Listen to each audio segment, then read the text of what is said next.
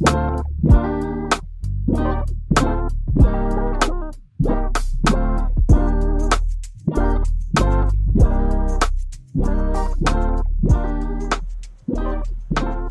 up, everybody? Good morning and welcome back to the coffee shop. I'm here with Kevin Phillip Fox, my esteemed co-host, and I'm Zach Miller, your other co-host here this morning. How you doing today, Kev? Welcome back.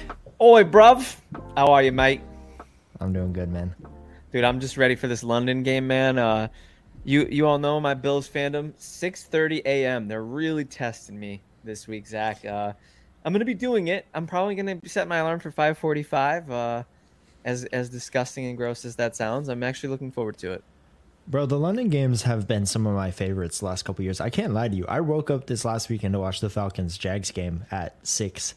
Clocked in, made myself some English breakfast tea, had a scone, really pulling out those English roots that I don't have. Yeah, you do disgust me just a tad, only because of the matchup. I'm a big, wake up earlier than I usually do, but not early enough that I have to watch Desmond Ridder play football. I'll wake up any time for football. That's just kind of, I'm good with that. Yeah, I'm like a 8 a.m. kind of catch the second half guy, catch the highlights later. It's nice, man.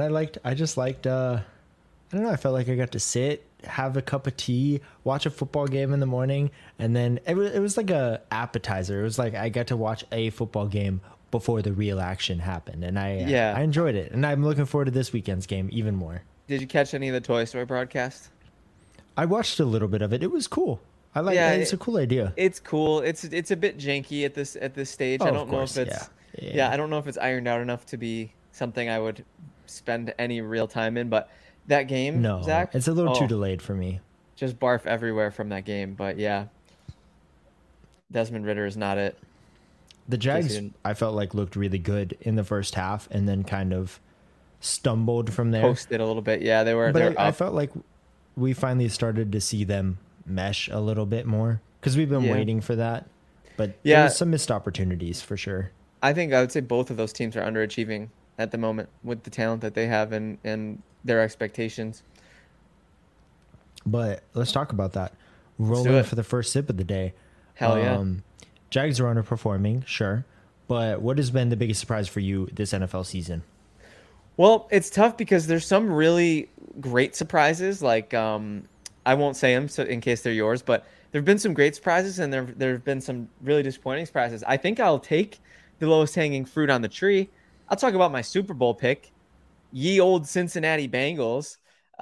Joe Cool, Macaulay Culkin signing his contract, and we've joked about it before, but turning into Andy Dalton. I mean, I know there's the injury, and that's a pretty real thing, and that's probably a big part of the reason why they're underperforming. But geez, man, the defense doesn't look great. The running game hasn't bailed them out at all.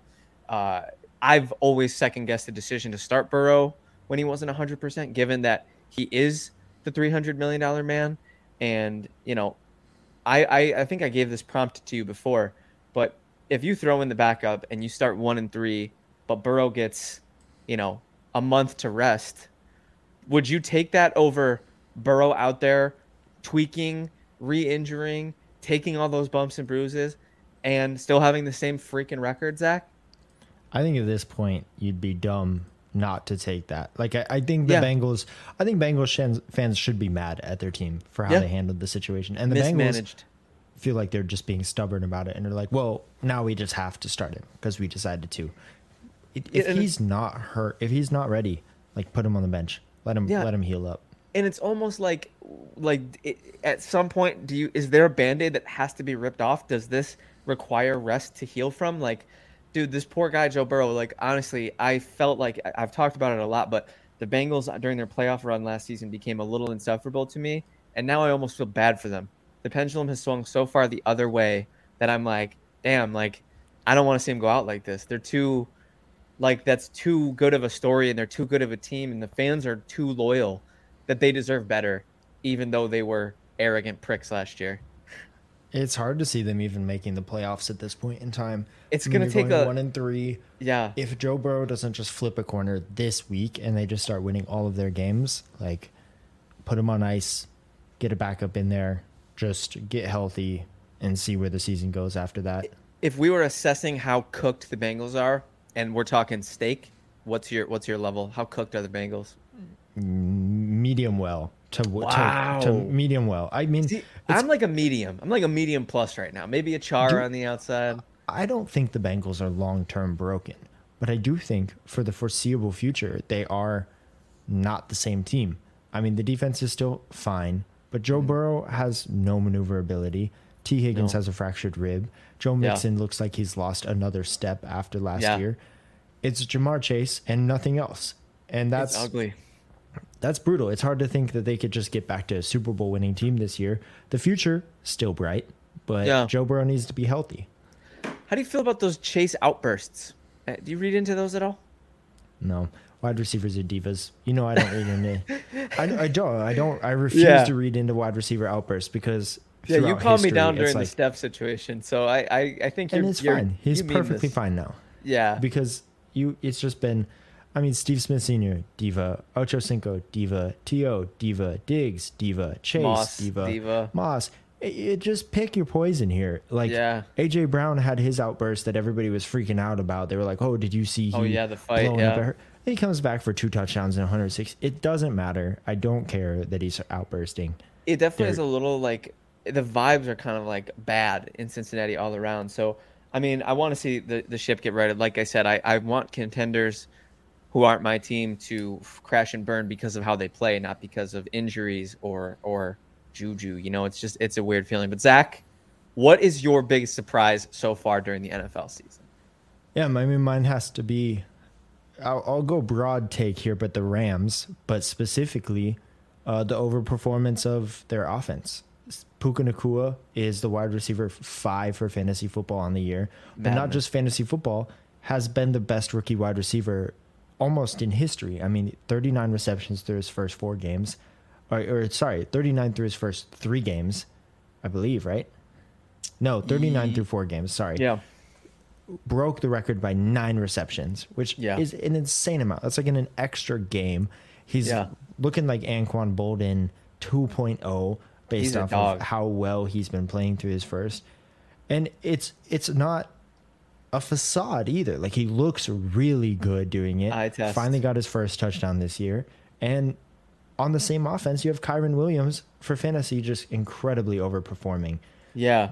If you would have told me at the beginning of the year that the strategy to winning fantasy football was going to be drafting undrafted Rams players, you're crazy. But I mean, Puka's looked great. He has been out there on 88% of the routes for the Rams.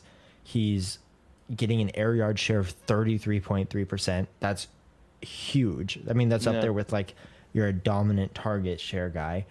He's being targeted on just a ridiculous amount of his plays. It's crazy. And I mean, he's being targeted the 3rd most percentage of any wide receiver in the NFL. It goes Devontae Adams at 37.6%, A.J. Brown at 33.1%, and then Puka Nacua at 30.1%. Like, he's one above Justin Jefferson. Like, welcome to fantasy football. He has to be the biggest surprise in my mind. I liked him as a player coming out of BYU, but I think anybody that said that they predicted this is a liar. It's just there's no way. Couldn't have foreseen the absolute meteoric rise. I've been dubbing it Puka Mania.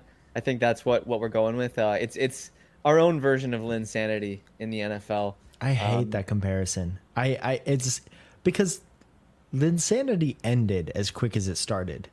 Not really. I'm a Knicks fan. People say that, but he played great that whole year. It just wasn't as crazy. It was a 1 year. Yeah, I don't want a 1 year Puka insanity. I think comparing it to Linsanity, it's sort of more so the novelty of it and the height of it. I don't think it's necessarily the longevity of it. I think that's a common misconception about Linsanity, that the rise is the same. Whether or not it's going to stay that level, is the longevity is the question. I don't think either of us are questioning the longevity of it. He's a screaming, he's somebody you want right now in fantasy. It's hard to at this point. Yeah, I know with Kupp coming back sooner rather than later, possibly even this week, there are definitely concerns that Puka could take a step back. And initially, I thought a similar thing, but I remember the days where Robert Woods and Cooper Kupp on that offense were both great picks, and Robert Woods a lot of the time was being drafted over Cooper Kupp. I see a world where both of these guys can coexist. I mean, Tutu Atwell is performing really admirably well.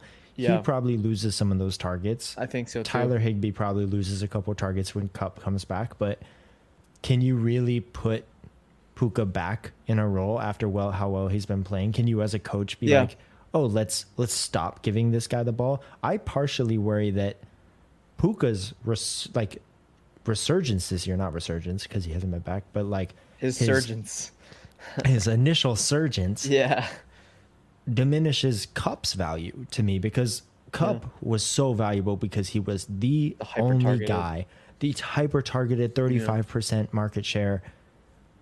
I don't think you're putting Puka back in the bottle, which means Kupp may not be getting the massive targets he was getting. He may not have that dominant like wide receiver 1 type season now that Puka's out there, but I don't know. What are your thoughts? It's really exciting to talk about, and I want to save that discussion because I do think, spoiler alert, we're going to be talking trades a lot on today's show, and I do want to actually break down a little bit about where I stand on Puka in the trade market. So without further ado, Zach, our next segment is going to be a classic fantasy football discussion, and it's one that you and I are actually the biggest champions of, because one thing that we've always bonded over is our shared love of trades. You know, if you're in fantasy football and you don't love trades, you need to get your pulse checked. You need to get your head checked. It is the most fun part of fantasy football. My assets for your assets. Make it work for both of us. You always want to feel like you want to trade some. At least me, I know you're kind of more on the side of like, I want to help everybody. Like, at least that's what you say. I don't know if I believe you, but I do respect a little more even trades, but not according to your league mates. It can be hard. But not according to my league mates. Yeah, if you ask them, it's very much not that. But even though this year I've been just getting fleeced all year. Yeah. But it's fine. Oh, and those are the best years because they always look like that, and then just give it 6 weeks and it'll always even out.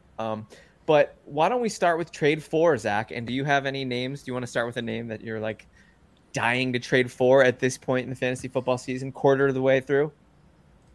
Yeah, I can. Listen, he's on my team right now, so maybe a little biased, one of my teams, but I was hesitant, and you kind of held me out about this, but I do think that Dameon Pierce is a great trade for target right now. I agree. From where you drafted him, hoping he would be a really solid RB2 with an RB1 ceiling, he's been very disappointing. 5 points in week 1, 4.5, and then 13.4 and 11.3. We're not breaking the barrel here. No. But it's very fair to mention that the offensive line has been destroyed. And everybody's talked about it when they talk about like, oh, CJ Stroud is balling out, even though his offensive line is destroyed. I think you can have that similar type of conversation with Pierce. He's looked fine, but he's getting just met in the backfield time and time again. And this offense has spent a lot of time trying to figure it out. They had Andrew Beck running a ton of run blocking schemes this week, which was really great, basically using him as another offensive lineman. They've been working ways to try and get him into space, even though that offensive line is banged up. And we've started to see that success. His yards per carry has jumped every single week from 3.4 down to 2.02, 2.2, and then back to 3.4. So I just think when this offensive line comes back, he will have much, much more success.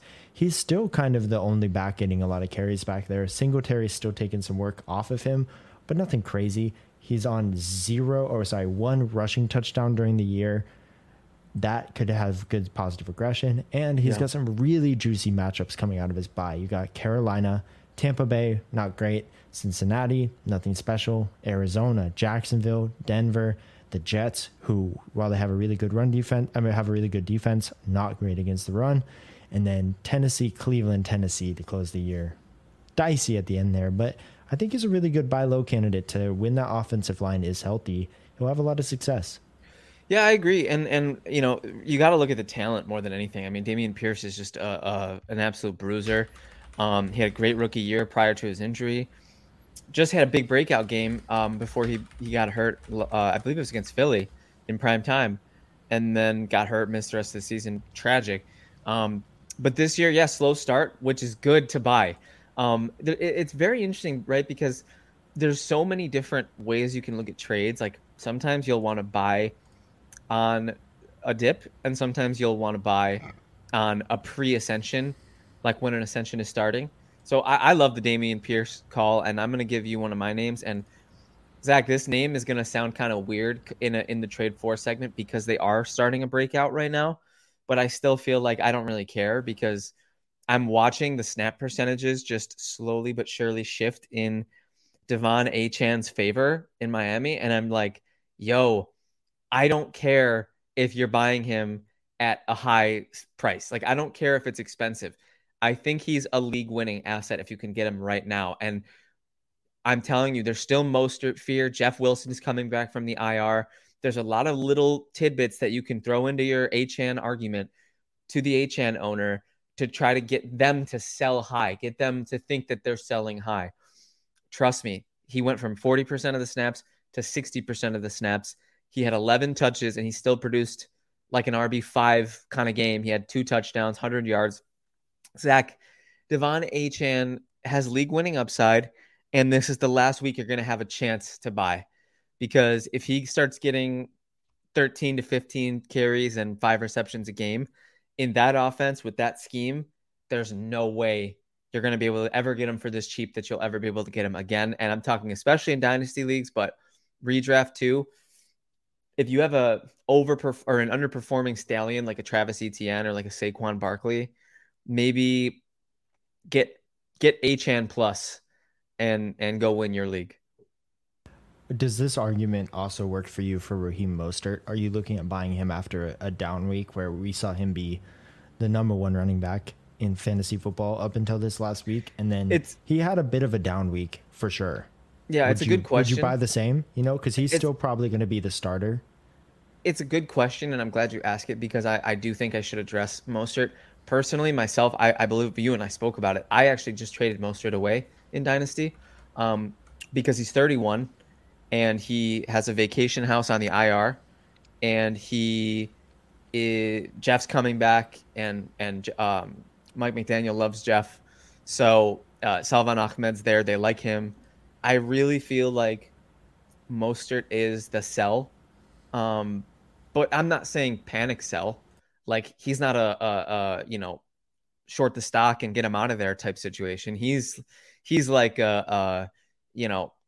I happen to have somebody who was clamoring for him, so I had their balls in a vice grip, and I made the move. If people aren't knocking down your door, I don't hate the hold of Mostert, but I wouldn't be buying. What about you? How do you feel about that? No, I agree. I think both of them are good buys for different values. Obviously, I'm looking more of a redraft perspective. Mostert to me would be, if you're not contending, for sure the biggest sell in dynasty football right now. Sell, yeah. For Achan, I reached out for some offers on him, and people are very hesitant to sell for anything other than the house right now. I mean, he Makes just sense. had 6 touchdowns in 2 weeks. Yeah. So I think you might have more opportunity to buy him, but I agree he should be a buy. I do think he'll have value throughout the season. I think coming off of what are probably his best 2 games, possibly of the year. It's hard to think that he's going to get 4 touchdowns and 200 yards again during the season. Yeah. That would be. You're right. Actually, that 2 games ago is very likely going to go down as his best game, maybe in his career. Honestly. He started high. Yeah, I mean, it's very, very good. And he's running at about 12 yards a clip right now, which is partially unsustainable, but who knows? He's breaking football. Yeah. So I worry you're buying him at an overinflated price. If people are probably going to be asking for like a top 10 wide receiver, top 5 wide receiver, like it's possible you could wait a week, but they've got the Giants in Carolina. Like, is he going to have a bad time there? Yeah. Who knows? So if you're buying him, you're probably paying the price. You're not getting a steal at this point. But I don't agree. mind it either. I think he could have a good ceiling. If you wait for a bad game, you might be waiting forever, and then you might never get Achan. He might not be on your team. Yeah, I mean, you have Philly in week 7. That would probably be the closest. He might not have a great game, but who knows? If you want to buy him, you probably got to go do him now. Yeah, I'm 4 receptions, 3 receptions. His pass catching work against Buffalo was all right. It was nice to see him more involved. I do think Mostert. I don't think he'll outsnap Mostert again next week. I think they'll go back to him a little bit. Well, with Achane's frame, that doesn't. Yeah, I wouldn't be too surprised. He won't be a workhorse. He won't be the grind. He's not going to be the 8-minute or the 4-minute offense running back, the grind down the clock running back. So, yeah. But Zach, who is your next trade for? After this week for the Rams, I'm trading for Michael Pittman Jr. I think he had 1 catch for 15 yards, and that's it. I think he caught a 2-point conversion to kind of really save his day. But prior to that, he saw 11 targets, 12 targets, 11 targets straight. One of the only wide receivers through those first 3 weeks to have 8 catches or more. Anthony Richardson has looked very, very good, very competent. Still has room to grow throwing the football as well, which, I mean, he's been dominant for fantasy, but that's came off of rushing touchdowns. And Michael Pittman's still been producing at an okay, like a wide receiver 2. He's a wide receiver 24 on the year. He's got Tennessee next week, who a leaky pass defense, and then the Jacksonville Jaguars after that. I still think people are kind of worried about the rookie quarterback curse, where it's like no rookie quarterback usually supports a top 24 wide receiver. I think you might see 2 this year in Nico Collins and Michael Pittman supported by rookie quarterbacks. And I'm comfortable buying Pittman. He had a really big down week, only has 1 touchdown on the year. I think Anthony Richardson is the perfect quarterback to support him. He's got a rocket of an arm, so Pittman can finally flex a little bit of that deep routes. He's almost consistently always the first read in that offense. It's him. Really no one else is a receiver. And even though it's a little scary betting on a rookie quarterback, I think Michael Pittman is well worth going out and getting. I really like the buy. I really, really like the buy because Michael Pittman has been a player who we've seen kind of consistently under his ceiling the last handful of years. It's been really sad, especially last year. He was such a disappointment. And yes, Anthony Richardson is a bit dicey in terms of supporting who could be a wide receiver 1. But he's showing that he's got the chops, right? Like we were always in on him, for his rushing. But this is kind of a crazy, like the floor we're seeing from him, even as a passer, is crazy. Anthony Richardson's putting it together very nicely. So I love the buy, and I feel like you'll get a good price because he had a bad game. I actually might take you up on that, my good sir. I might actually be sending out some Pittman offers because those offers, especially in Dynasty, those Pittman owners are going to remember what happened last year, and they're going to have a little bit of those battle scars, and they might be selling a little bit cheaper than you think. So I love that. I love that pick. People could be a little concerned. I think a really great stat is Fantasy Points Data has a stat called first read percentage, and it's how often a player is the first read on passing plays, which Davante Adams has a whopping 54.9% first read targets, which is great. It just means who is this offense being tailored around? And Michael Pittman is 15th with 33.3%, right behind Chris Olave, DeAndre Hopkins. Like, he is the bona fide wide receiver 1 first read in this offense. If you think Anthony Richardson can be a better passing quarterback, which he very much has been rushing, making great decisions, shown his arm talent, but has not flexed really all he can do for the passing. If he can open that up a little bit at the end of the season, Pittman could be even better than he is now. Yeah, I love the pick, man. I think that's a slam dunk. What about you, man? What do you got for your second one? My next trade for is going to be kind of a controversial one, and it's a name that you can't. If this team is playing, you should not go on fantasy football Twitter because you're going to see nothing but complaints about this guy's usage. And I'm talking about Jahmyr Gibbs. I'm very much a believer that the pendulum is going to swing. I think his talent is too great. The draft capital was too great. Dan Campbell, yes, he can be annoying for fantasy football, but he is not Arthur Smith.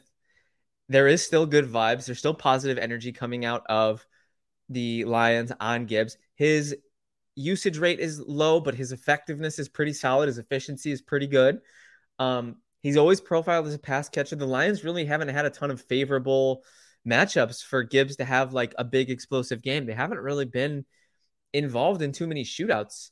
So I'm not really too surprised at Gibbs' slow uptick, and he's a rookie, and Achane's getting the ramp up, and Gibbs. I previewed this with Zach. I haven't told the listeners yet, but I'm gonna be buying rookies right now. I'm always looking for the rookie dip because people get nervous. They haven't seen it before. They start fearing the bust. They start fearing the usage, this, that, and the third. But this is the time. Get out ahead of the curve. Get out ahead of the breakout. Go out, buy Jahmyr Gibbs, because I think the second half of the season and starting sooner rather than later, it's going to be kind to you. This is probably the first one that we have a slight disagreement. I wouldn't say heavy, because I do think people were really down on Gibbs and he will be more valuable than he is now. It was always, in my opinion, I mean, I was heavy on the David Montgomery side coming into the year. Thought it was going to take time to get Gibbs in this offense. I still think that. I think the only extra cold water is not just that he's not getting involved, but how well David Montgomery's been playing. And with the Lions winning, I don't see Dan Campbell having any reason to change what they're doing. I mean, David Montgomery's running at 3.8 yards per carry. He's leading the entire league in tackles broken with 26. He's breaking more tackles per run than Jahmyr Gibbs. He has almost 100% of the carries inside the 5-yard line. While I do fully think Jahmyr Gibbs is going to come involved, I think he will not take over the high value touches of the goal line. I don't think that's ever going to move away from David Montgomery. So you're going to be relying on explosive plays. I'm perfectly fine buying Gibbs, but I think you're buying him as an RB2 with an RB2 ceiling. I don't think he's cracking into the RB1. It'll be interesting to see, because here's the thing. Jahmyr Gibbs, the draft capital and the verbiage and the vibes are really great. And what we're seeing on the field is really great. The eye test is really great. He looks like a dog. And Monty hasn't been a poster child for health, and he hasn't been a poster child for consistent success. He's had good stretches. He's had RB1 stretches, just like he's having right now. And sustainability has never been his strong suit. So we might actually talk a little bit about Monty later in our next segment. Yeah, it's fair. I mean, he's been fantasy point wise overperforming. Yeah. But comparing between the two, we're talking, I don't think Gibbs is quite there. I mean, he passed that eye test and looking explosive, but when you compare the two on their success rate versus zone attempts, they both have ran decent against zone. David Montgomery's at a 48.6% success rate. Gibbs is sitting at a 27.3. Obviously on less carries too, which makes the success rate a little more impressive. But then you see the man gap concept, which the Lions see a lot of.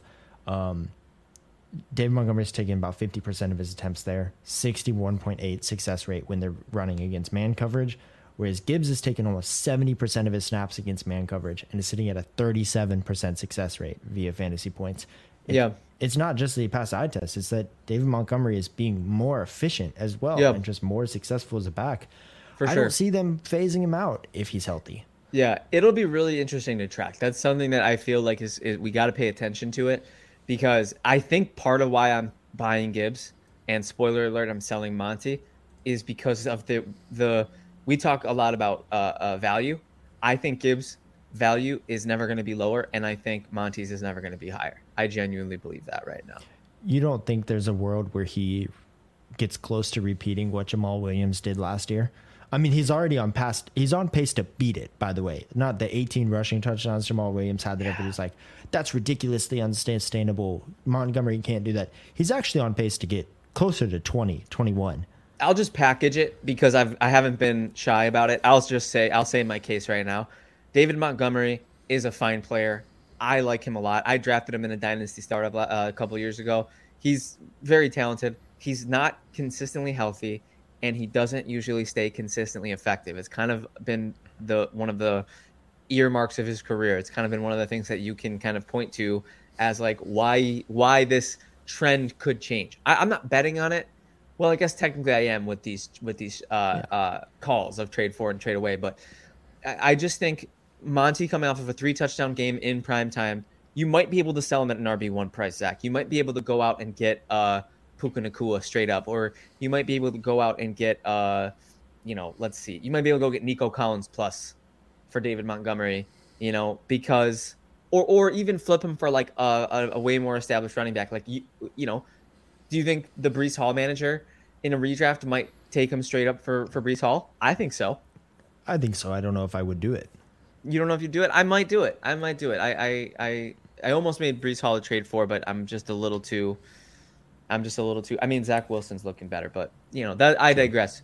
We've talked about the Lions quite a lot, and I have given away one of my tradeaways. So, I got one more trade for and two more tradeaways. You have two of each, right? So, do you want to get into another trade? Tradeaways? Yeah, two tradeaways. Okay. Do you want to get into trade four?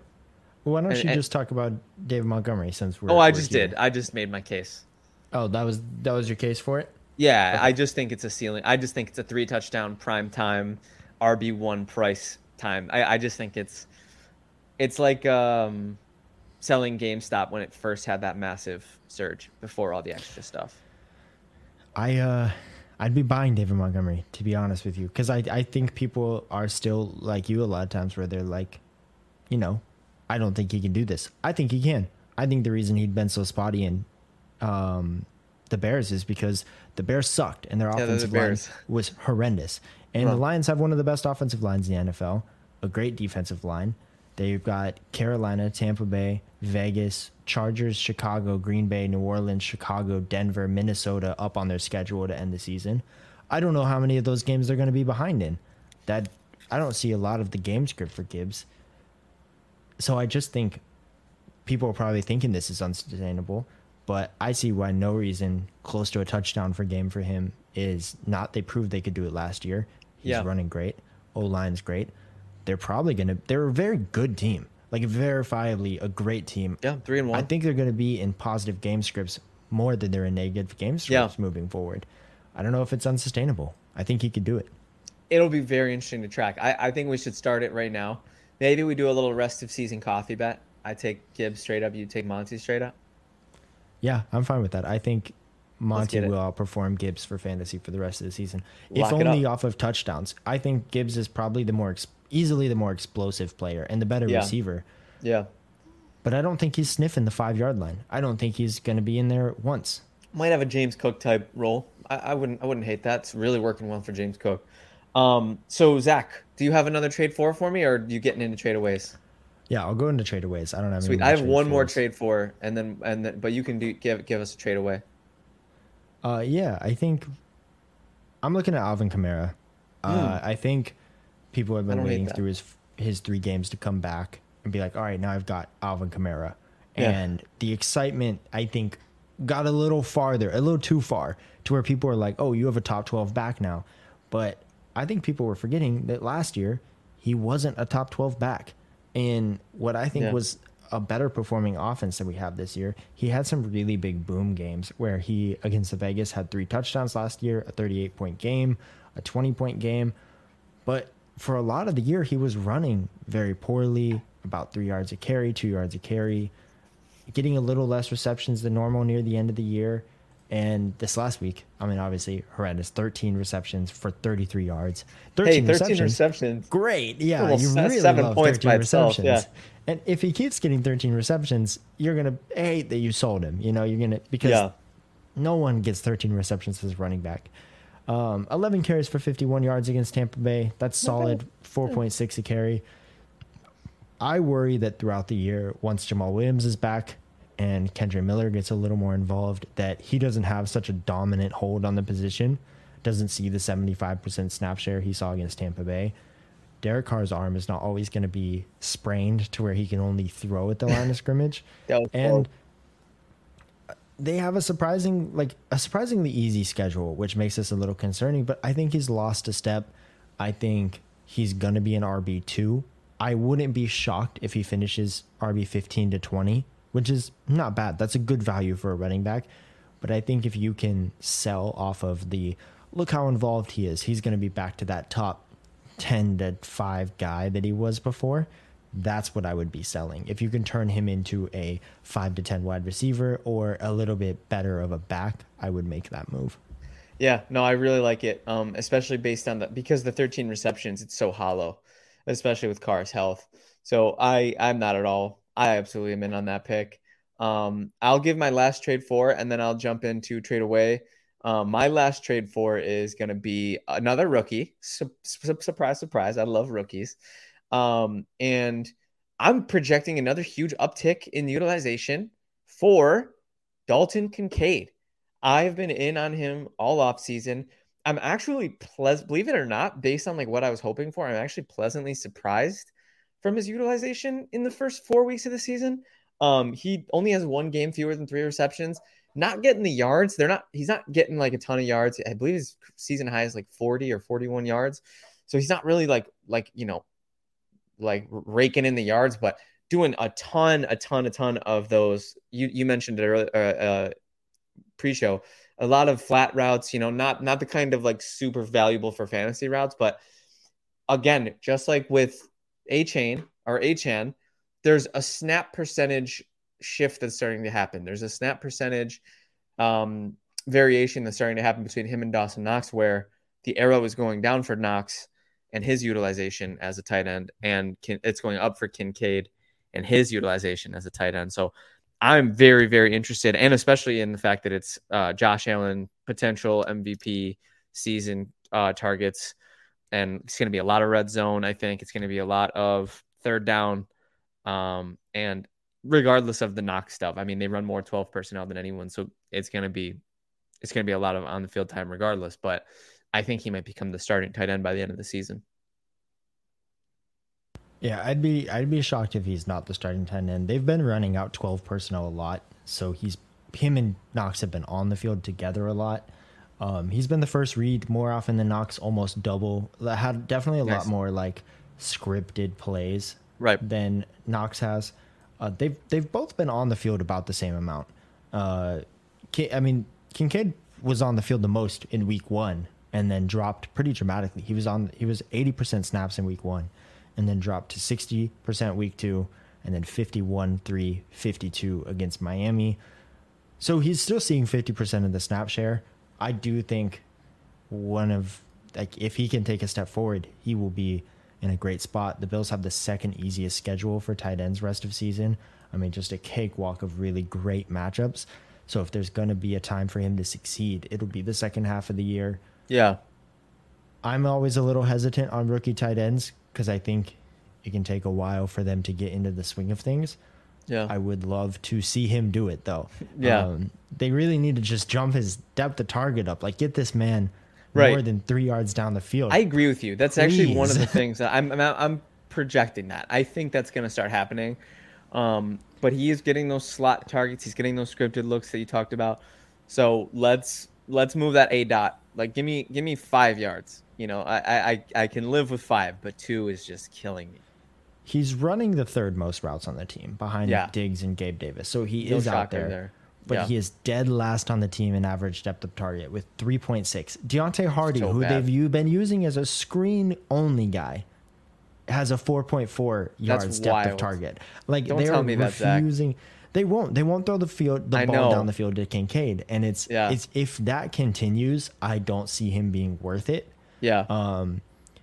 And it's kind of similar with what I felt about the Lions of if it's not broke, why fix it? This Bills team is riding right now. Yeah, they are. They're doing good. Gabe Davis is looking like a solid number 2. Diggs is being dominant. Yeah. And Knox is playing fine. Knox is not playing himself off the field like he does sometimes with his crazy drops. Yeah, he does have some bad drops. Kincaid is the very clearly more talented player. I just wonder if they will get him involved soon enough for it to be valuable this year. In such an ugly tight end landscape, I just think it's so worth the upside to take the swing. And especially if you don't have to pay the draft capital cost that was like higher, right? Like, people reached for Kincaid a little bit, like in your eyes. I was always okay with that price. But now the way that he's underperformed, I guess you could say, I mean, like I said, he's still, I mean, in PPR, he's fine. He's getting his catches. They're just not producing valuable yardage or touchdowns. So I think positive regression will come. I think an increased utilization will come. I think him getting over the rookie wall will come. I think all of this stuff leads to him being like, especially because you're going to be buying him again at his floor. I had 1 ceiling buy and I had 2 floor buys. I think do the same thing with Kincaid. I'm thinking for Gibbs, pendulum will swing. And if you're in a spot where you're 4-0 and 3-1 and you need a tight end, I think he's a great buy. Yeah. If you need performance now, I don't know if you're going to get it. Yeah, then you want to be going and looking for like Sam Laporta or something. Right? But he'd be costly. Good sir. We are exclusively in trade away territory before we get to our next segment. Give me your next trade away. You got one more? I do have one more, but let's give you one first since you have two left. And we'll even it out. Yeah. Yep. So I already said Monty. My next two are both ceiling trades. So these are not indictments on these players. I love these. Both of these players I love. One of them is ascending. One of them is descending. And the one that's ascending, again, it's going to be controversial because we've already talked about him. But I think even though I don't hate riding it out and I don't hate holding, I think right now you could probably get top 5 wide receiver cost for Puka Nacua. It's ugly because he's Puka Nacua and he's Puka Mania and he passes the eye test and he's your favorite fantasy analyst's favorite fantasy player. He's that guy. But I think that with Cooper Kupp coming back and the Rams offense potentially cooling off, I think Puka Nacua his floor will probably stay the same, but I think his ceiling will come down a little bit. And I think if you sell him at the ceiling, if you sell him at go out and get a wide receiver 1, go out and get an RB1 and get draft picks, get, a throwaway, get a flyer in there. I think right now this will be the peak of his value this year until the Rams sort of reshuffle the deck a little bit. That's brutal. I mean, it's hard to think about trading away Puka, but it obviously just depends on what you're getting in return. I do think he'll have value the rest of the season. Me too. But not this much though. Yeah, it's tough to think he'd be getting 15 to 12 targets a game the rest of the season. Yeah, it's like unsustainable. Yeah, that's a tough one. That takes some guts to trade him away after he's been so good for you. Dude, it does. In a dynasty league where I was kind of struggling, I traded in a dynasty league where I was kind of struggling, I traded the RB1. I traded Raheem Mostert. And it wasn't easy to do, but I knew it was the right decision for my future. And Puka Nacua in a dynasty, I would, like I said before, I wouldn't trade him unless you had balls in a vice grip. But in redraft, Puka Nacua, if you can go, would you trade right now straight up rest of season? Would you take Puka or Saquon? I'd take Saquon. Puka, yeah. Would you take that Giants offensive line is downright horrendous, and he's coming off of an injury. I would prefer the healthy player. Puka or Pollard? Pollard. Puka or CeeDee Lamb? CeeDee Lamb. Puka or Devontae Smith? Ooh. Yeah. See? So these are close, the kinds of questions. Devontae Smith. The fact that you're thinking about it that much means I think you could go out there and go capitalize on the Puka Nacua name right now and go out there and get a potential wide receiver 1, RB1 rest of season, because there are going to be people who you just took Puka over Saquon. If I'm the Puka manager, I'm going to go find my Saquon manager and I'm going to go offer him for Saquon. Yeah, I mean, you could, for sure. I don't think anybody would say no to that. So. Really? You don't? Like nobody? Say no to getting Saquon for Puka? Probably just me. Yeah. Yeah, I was going to say, it's an interesting discussion, but that's why I bring it up, because it's ugly, but in a world where everybody's zigging, we have to zag, Zach. We have to be the ones who are right ahead of the curve. And like I said, trading the RB1 last week sucked, but I feel like it was the right decision for me. And that's what you have to do in fantasy. You have to make those tough decisions. No, that's very fair. I'll do my last trade away here, and it's a bigger one for sure. My last trade away is Keenan Allen. He's the wide receiver 3. Similar to Puka. Year. Yeah. But I'm in a little different of a situation where I don't think Keenan Allen's production is sustainable here. Yeah. I think losing Mike Williams hurts Keenan Allen more than it helps him. Yeah. And he's coming off of the wide receiver 3, like absolutely dominant. And I would be looking to ship him out right now. Number 1 name on my list is Travis Kelce. I think wide receivers are much more replaceable. And Kelce had an okay game against the Jets. Straight up. Go get Travis Kelce.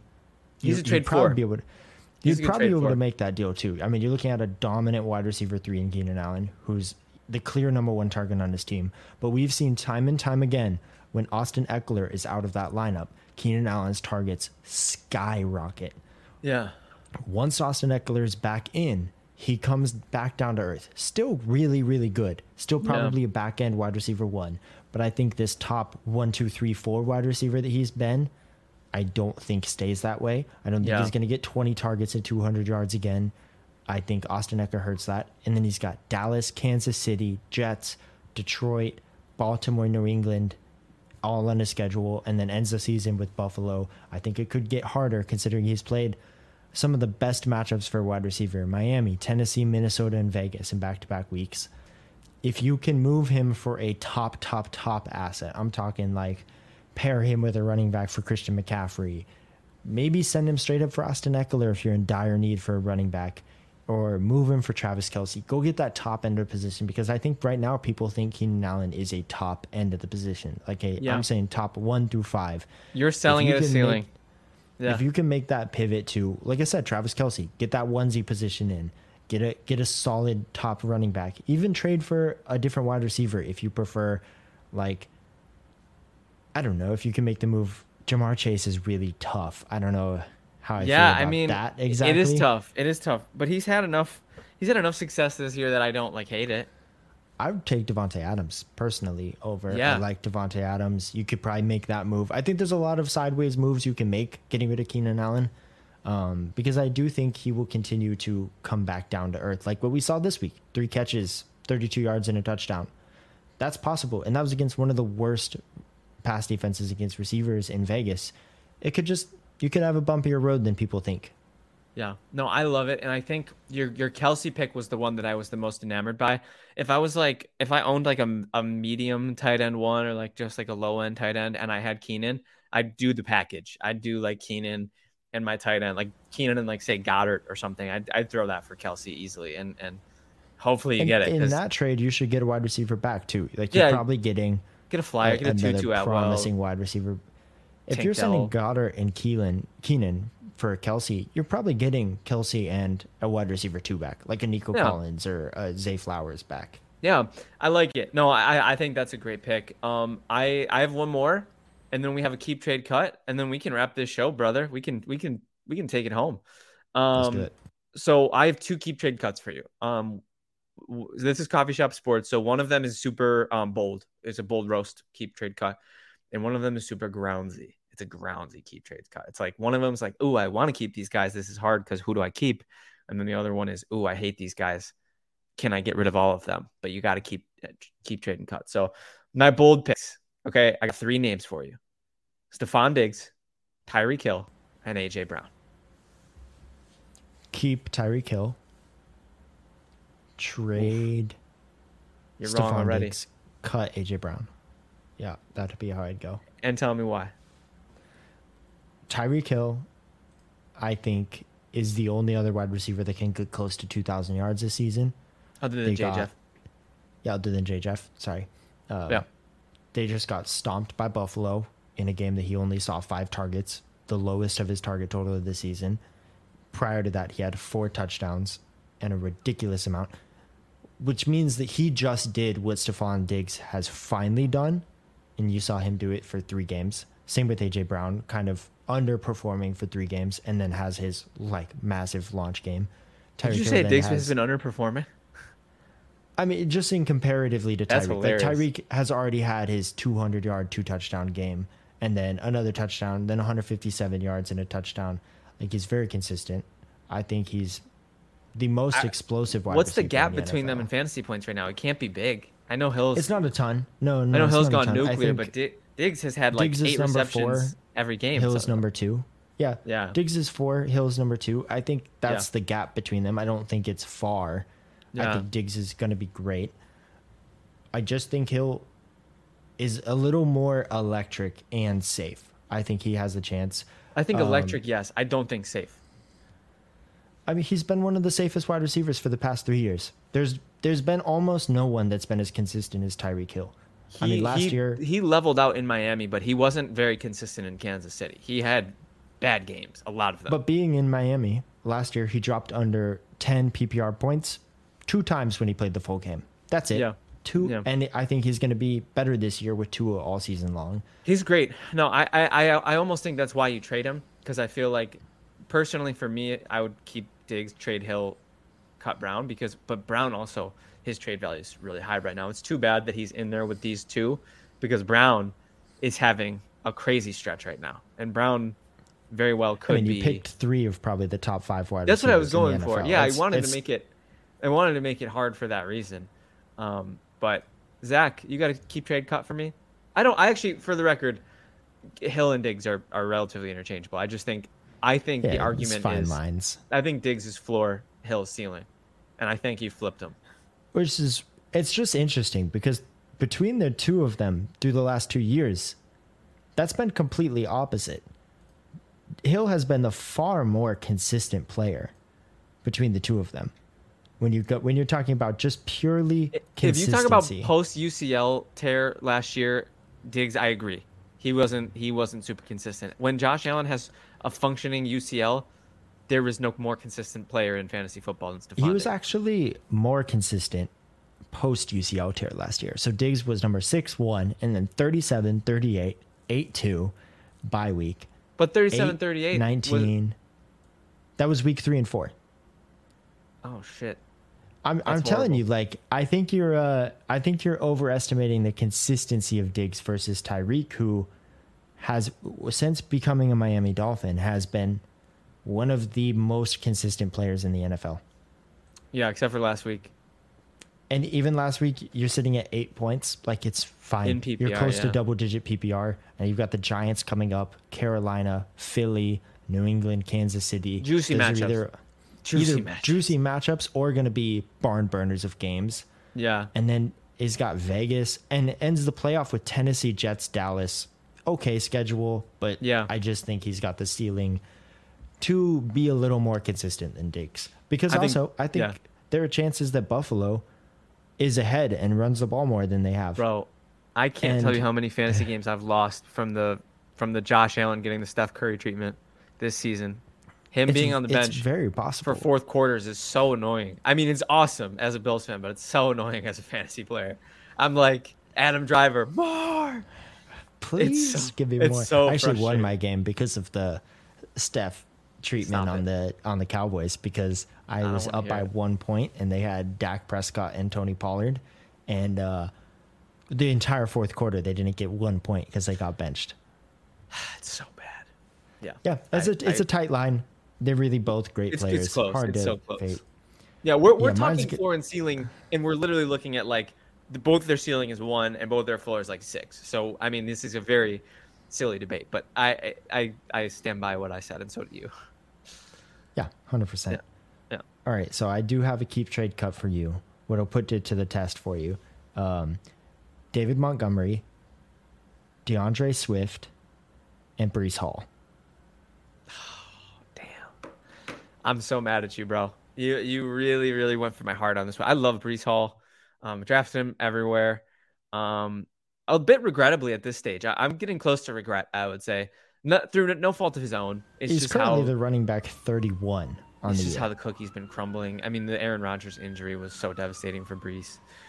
Yet to break 50% snap share, but according to Robert Saleh, is removing the pitch count from him. I heard that as well. Very, very promising news. I know Breece, he tweeted 4 football emojis, so we know what that means. You know, it's time. So I'm Mr. Zach. I'm gonna believe it or not, I'm gonna keep DeAndre Swift. As hard as that is. Because I think we know who Kenny G is at this point, and he's great, but I don't think the fear of Kenny G and Rashad Penny exists anymore. I think the training wheels are off, and I think he's not looking over his shoulder anymore at who's going to come in and take his job. I think that's Swift's backfield, which is exciting and awesome because I bought low in Dynasty this past offseason. So I'm going to keep Swift. I'm going to trade Monty because of the touchdowns. And unfortunately, I never thought I'd say this, but I'm going to cut Breece. Yeah, that's a tough one, man. It because is. I mean, the Jets have the 9th easiest running back schedule coming up. Yeah. But their offensive line is not great. Zach Wilson has other than 1 week, has not been great. Hopefully he turns a corner. That would be so great for Brees. I feel like with the Swift versus Brees segment, like they have similar ceilings in their respective offenses. Yeah. Because the Phillies' O-line is so much better. Yeah. But Swift feels safer right now, which is crazy to say for him. Right. I think I'm probably keeping Swift. Trading, we're probably the same answer. Keeping Swift, trading Montgomery, cutting Brees. Monty's value is so high right now that I love Brees, but what are you gonna get for Brees? You're selling Brees at his floor. You're selling Brees at nothing, and I'm probably struggle more between Montgomery and Swift because I think they again similar ceilings, similar floors. Where Montgomery showed that he can get 3 touchdowns. Swift gets stolen by Jalen Hurts more often than not. That's true, but he runs for 180 yards. It's more sustainable. Yeah, those two are much closer to me than, I mean, David Montgomery also rushed for like 130 yards. Yeah. They're closer to me than Brees. I think Brees is the odd man out here. Yeah. All right. Are you ready for the Keep Trade Cut Grounds edition, Groundsy Coffee edition? Of course. I got Jalen Waddle, T. Higgins, Drake London. Easy. Keep Jalen Waddle, trade T. Higgins, cut London. Why? No question. Jalen Waddle has been underperforming, but he has been a boom bust. Unlike Tyreek Hill, Waddle has been a boom bust player since he got in the league. He's been fine. This 4 catches in all 3 games. Yeah. 4 catches in all 3 games he's played. We haven't seen that boom game from him or a single touchdown. I think you see regression there. I think it'll come sooner rather than later. T. Higgins, I want nothing to do with the Bengals offense right now. Sure, it can get better. I've always viewed T. Higgins as a wide receiver 2 anyway, just based off of the offense he plays for. Mm-hmm. Now he's got the fractured ribs as well. Yeah. He may not play this week. He may not play next week. And then they have their bye week. After that, sure, could be great. But he's already shown that he could get 25 points or 2, which is more often than not. That's literally been what he's shown. Yeah. He looks almost a little bit like a Gabe Davis this year, like a kind of like a boom bust, untrustworthy, nitrous in the tank type player. He's been pretty shockingly boom bust for a lot of his career. He's much higher floor than he's shown this year, but the ceiling comes and goes for him. But the reason I would rather trade him than Drake London is I do think you could sell on the thought and probably the truth that at the end of the season when Joe Burrow is healthy, they kind of get back on track. He's probably healthy, but that could take 4 to 5 weeks before you see that. Drake London, he's just not getting the targets. That offense doesn't have the ceiling. Yeah. Even though he's an incredibly talented player, he'd be my cut there. I think he's the cut as well, unless we're talking dynasty, then it gets a little tougher. But if I were to throw Devontae Smith in there for London, does it change your answer? Yeah, if you throw in Devontae Smith, he's probably my keep. Wow, over Waddle. I'll trade Waddle and then I'll cut Higgins. You keep Smith over Waddle. Yeah, but they're very, very close. They're very close for me too. That's why it's tough. Higgins is the cut there, obviously, unfortunately. Smith has just been better on the year, and I'll just take the production that I've seen. I know the boom games are coming for Waddle, but they're here for Smith, so I'll take what I know. I love it. Do you got any more keep trade cuts, Mr. Zach? Yeah, of course. We get a dirty dog for you. Always. No! You thought yours was dirty, but I was gonna say, boy, oh boy, do I have one for you here? Okay. Yeah. So keep trade cut rest of season and starting right now. I want to give you Kyle Pitts, Dalton Kincaid, or Zach Ertz. Okay. Yeah, man, you disgust me. I don't respect this. Let's sub out Zach Ertz because I think I already know your answer is going to be play him now and then drop him later.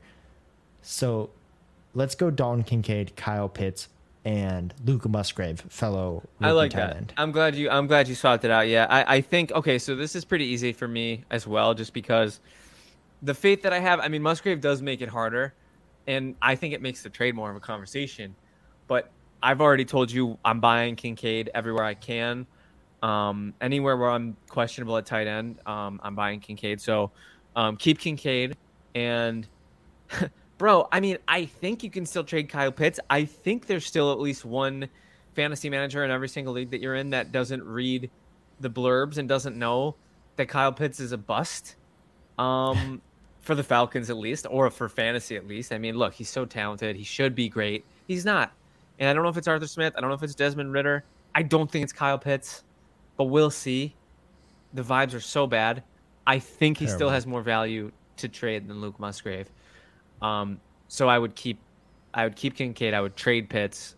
Hopefully I could get something back, and then I would cut Musgrave. But I do like Musgrave. He's a riser. I do too. Sure. I think he sneakily could be better than Pitts and Kincaid rest of season.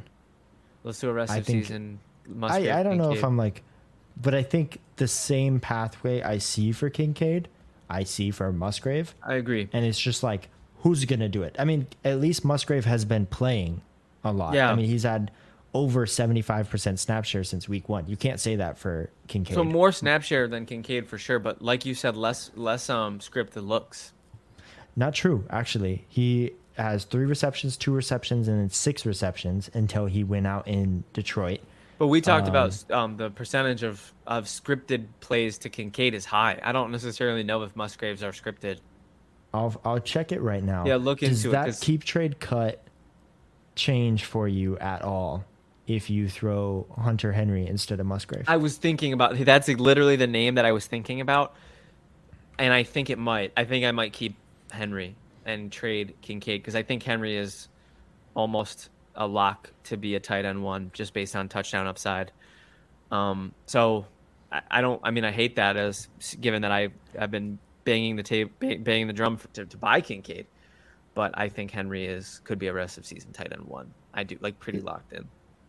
So Luke Musgrave I'm going to say 3 games. I'm not going to say he played 4. Yeah, you can leave the concussion game out. Concussion has seen 12 first read targets in 3 games.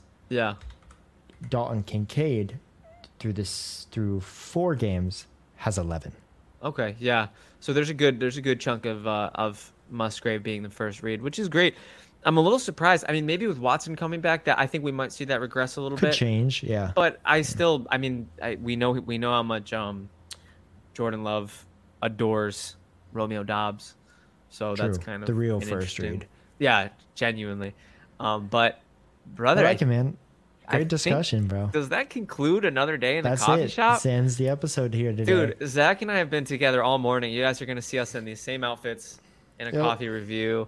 The Palm first time in a couple weeks. Gotta shout them out, man. They were such great hosts today, and spoiler alert, they tested well. We love the Palm. Appreciate everybody listening in for one more week. Good luck in your games this weekend, and tune back in next weekend. We'll have another show next week. Hell yeah, Coffee Shop Sports.